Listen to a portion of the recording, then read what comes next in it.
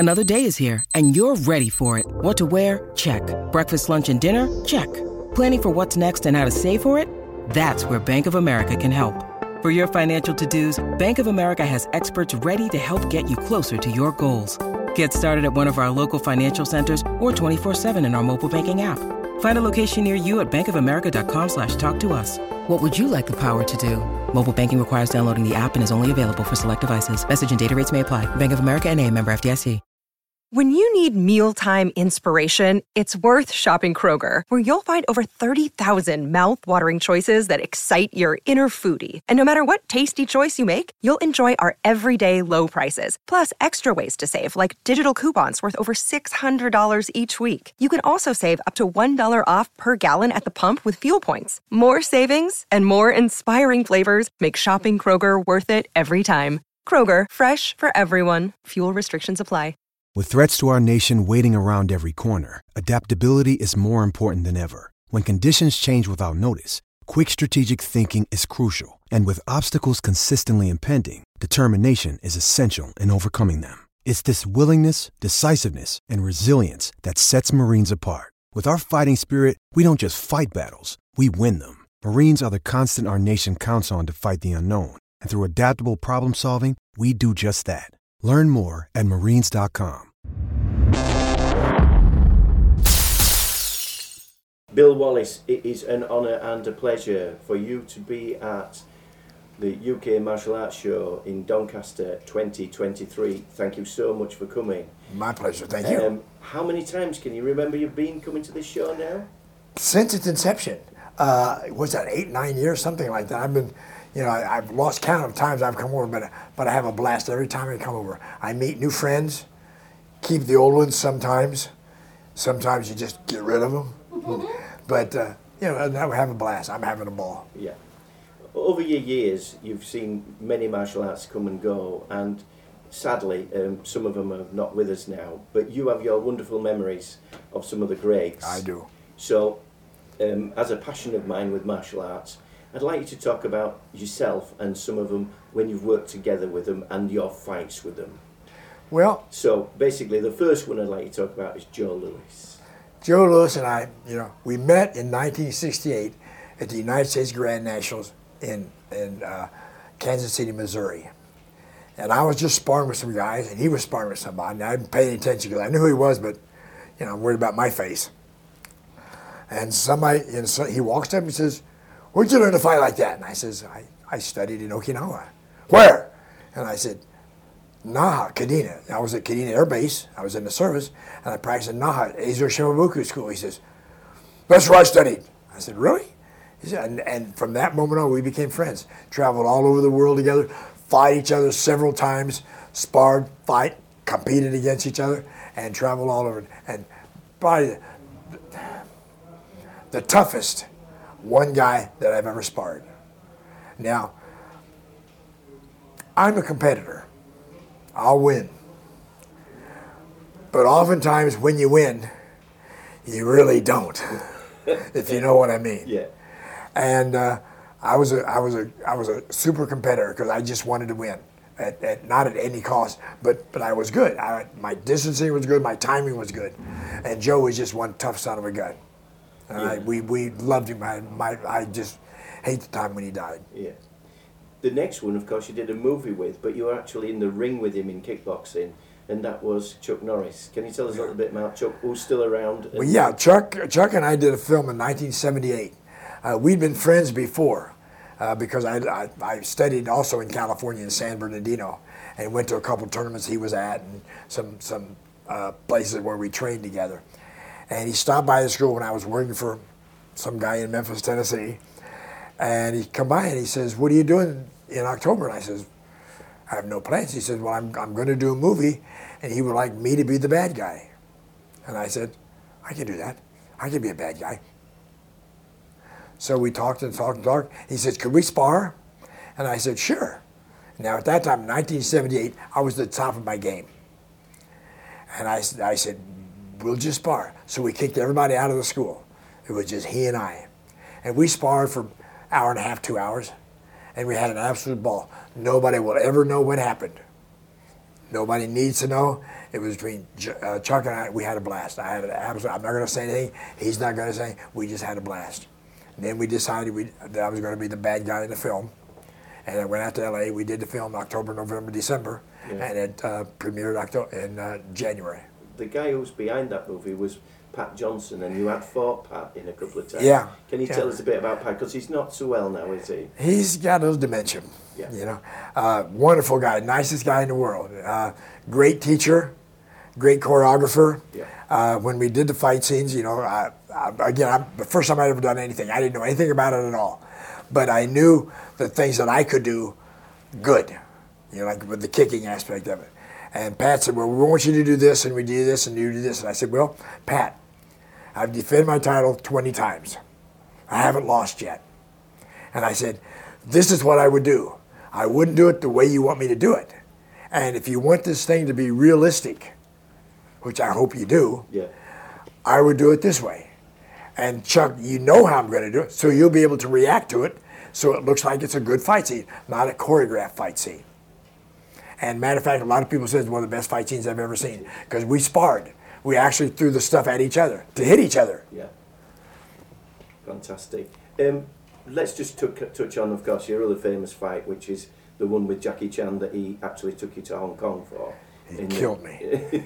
He cheated. He used cups. He used a chainsaw. He used a metal bender. He cheated. What was it like working with Jackie? A nice guy, wonderful, wonderful, wonderful person. I went over there, we were getting ready to choreograph the fight scenes. And he says, Bill, I want to do this and this, and when I do this, and you do this, and I'll do that. And I said, can I say something, Jackie? I don't want to, upstage him or anything, but, because he's been doing this a long time. And I said, you brought me over here. Who am I in the script? I'm the retired world champion. You're a New York City policeman. That's it. And if we have a nip and tuck fight all the way through it, people are going to say, well, so much for being a karate world champion. You have trouble fighting a New York City policeman, even though it might be Jackie Chan. Yeah. So I said, what I should do is beat the crap out of you for the first 3/4 of the fight scene. When I get, cocky and all this stuff, I do something stupid, and you take advantage of it. And that's what we did, and it was great. I just want to know where, at the end of the fight scene, where the chainsaw came from. One obscure film that people might forget is you were in a film called Death Dimension. Do you remember much about that? What's the name of it? Death Dimension. We have it labelled as Death Dimension over here, but I don't know if you remember. Who's in it? Oh, gosh. Harold Staccato was in it, and a few others. I think you only had a small scene in it. Jim Kelly? Jim Kelly was in it. Oh, probably L.A. Street Fighters. Might be, yes. Probably L.A. Street Fighters. You had a small scene of it, yeah. They're great. I was out there, they were out there, and it's cheap when it's like that, because they don't have to pay for any airfare or flight. So we just had fun. And there's a lot of films that are put together like that out there in Los Angeles that are sitting in a can up on the. Pretty soon somebody will say, hey, let's take some of this one, some of this one, some of this one, and make a full-length feature. And it'd be great. I think that was exactly what that was. Yeah. Kickboxing. What do you feel the legacy of kickboxing is? Because you've seen it come from nowhere, and martial arts just being a martial arts sort of points fighting, and then right through to kickboxing. Can you tell us what you think the back legacy in the is? 60s and early 70s, it was point fighting. The techniques may be good, may be bad. We didn't know because we had to control the technique. So back then, some of the visionaries wanted to find out if some of these techniques really worked in kickboxing. So the first 3 or 4 matches, we wore this safety equipment. So we found out that back fist might work, that the reach hand would work, and the punches would work, maybe. Right? Then we found out that when you do some of these techniques with the gloves on, with the pads on, they're not very effective. So we said, well, what does work with gloves? Boxing techniques. So we got rid of the karate techniques because you've got pads on. Like a reverse punch or a karate punch is designed to penetrate the body. Well, you've got an 8-ounce glove on or a 10-ounce glove on, you can't penetrate the body. Now you got to change it, like a concussive type movement. And the jab is more effective than the back fist now. Now my kicks are the same. Side rack, side kick, ass kick, hook kick. But the boxing techniques became mine. I took regular boxing techniques, changed to a jab and a hook, because I fight sideways. Right. And what do you feel is the legacy of kickboxing is today? I think it's growing by leaps and bounds. We started the PK again in the United States, so they're going to come up with some really good fights. Some of the guys in England will be invited. Some of the guys in Jamie will be invited. A lot of the guys are very, very good fighters. Come over to the United States, get on national television. Come over here to England, get some national television. I think it'll be fantastic. I'm really for it. Do you remember your fights that every one of them filmed on television, and they used to every one of them put them on? And I used to watch you in awe. I never watched one of them. I was there. I mean, it sounds terrible, but I was there. And you know, I've watched fights before, some of it, and I go, "You stupid idiot! Why'd you turn that way?" You know, I'm very critical. Yeah. So when I'm watching the fights, I'm doing this, and people that watch it with me, they move, because what are you doing? I said, well, I made a mistake. I did this. I did that. You know, there's a fight scene, or one of the fights. I'm fighting Blinky Rodriguez. He throws a left hook from way back there. It's like one of these things. So I say, I got it blocked. Well, it's about this far from my chin, and he goes, boom, right, and I go, ooh. What are those birds floating around up there?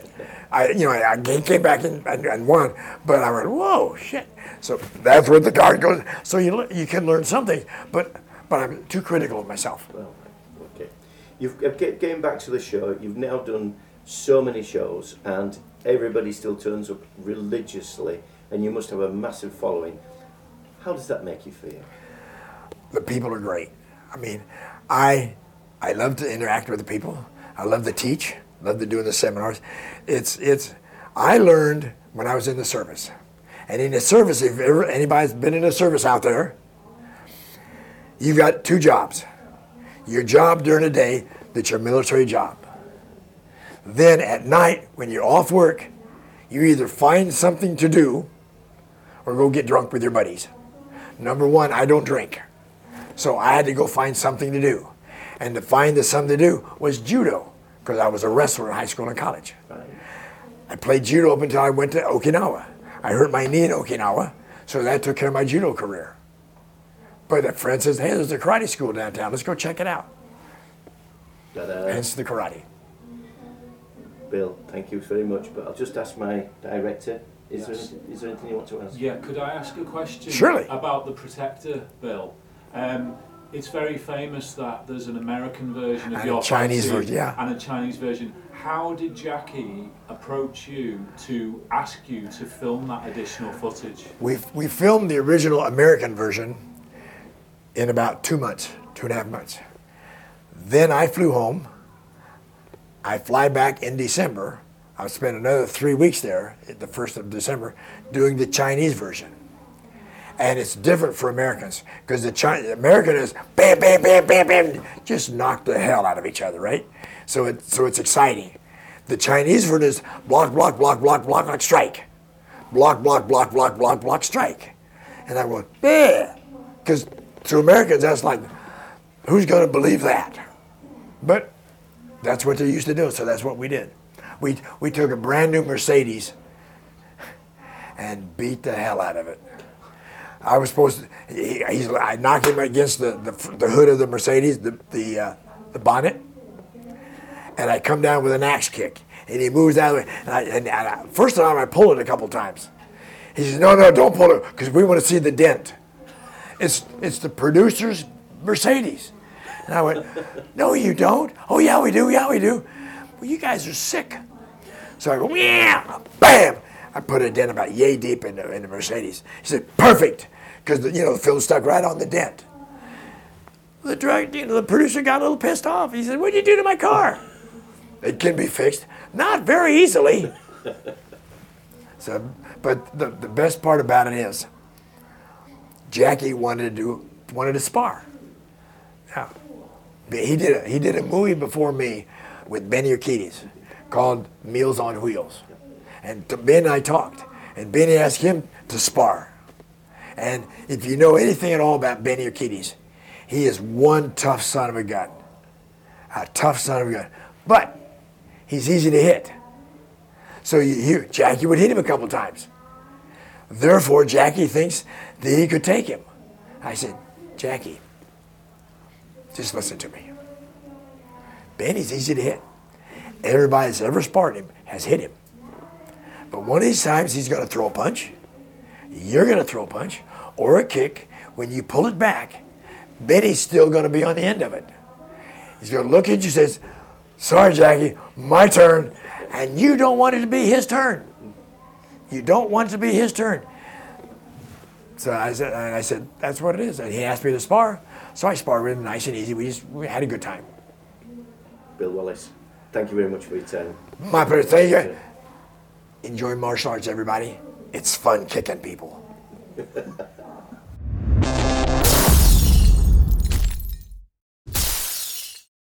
Sports Social Podcast Network.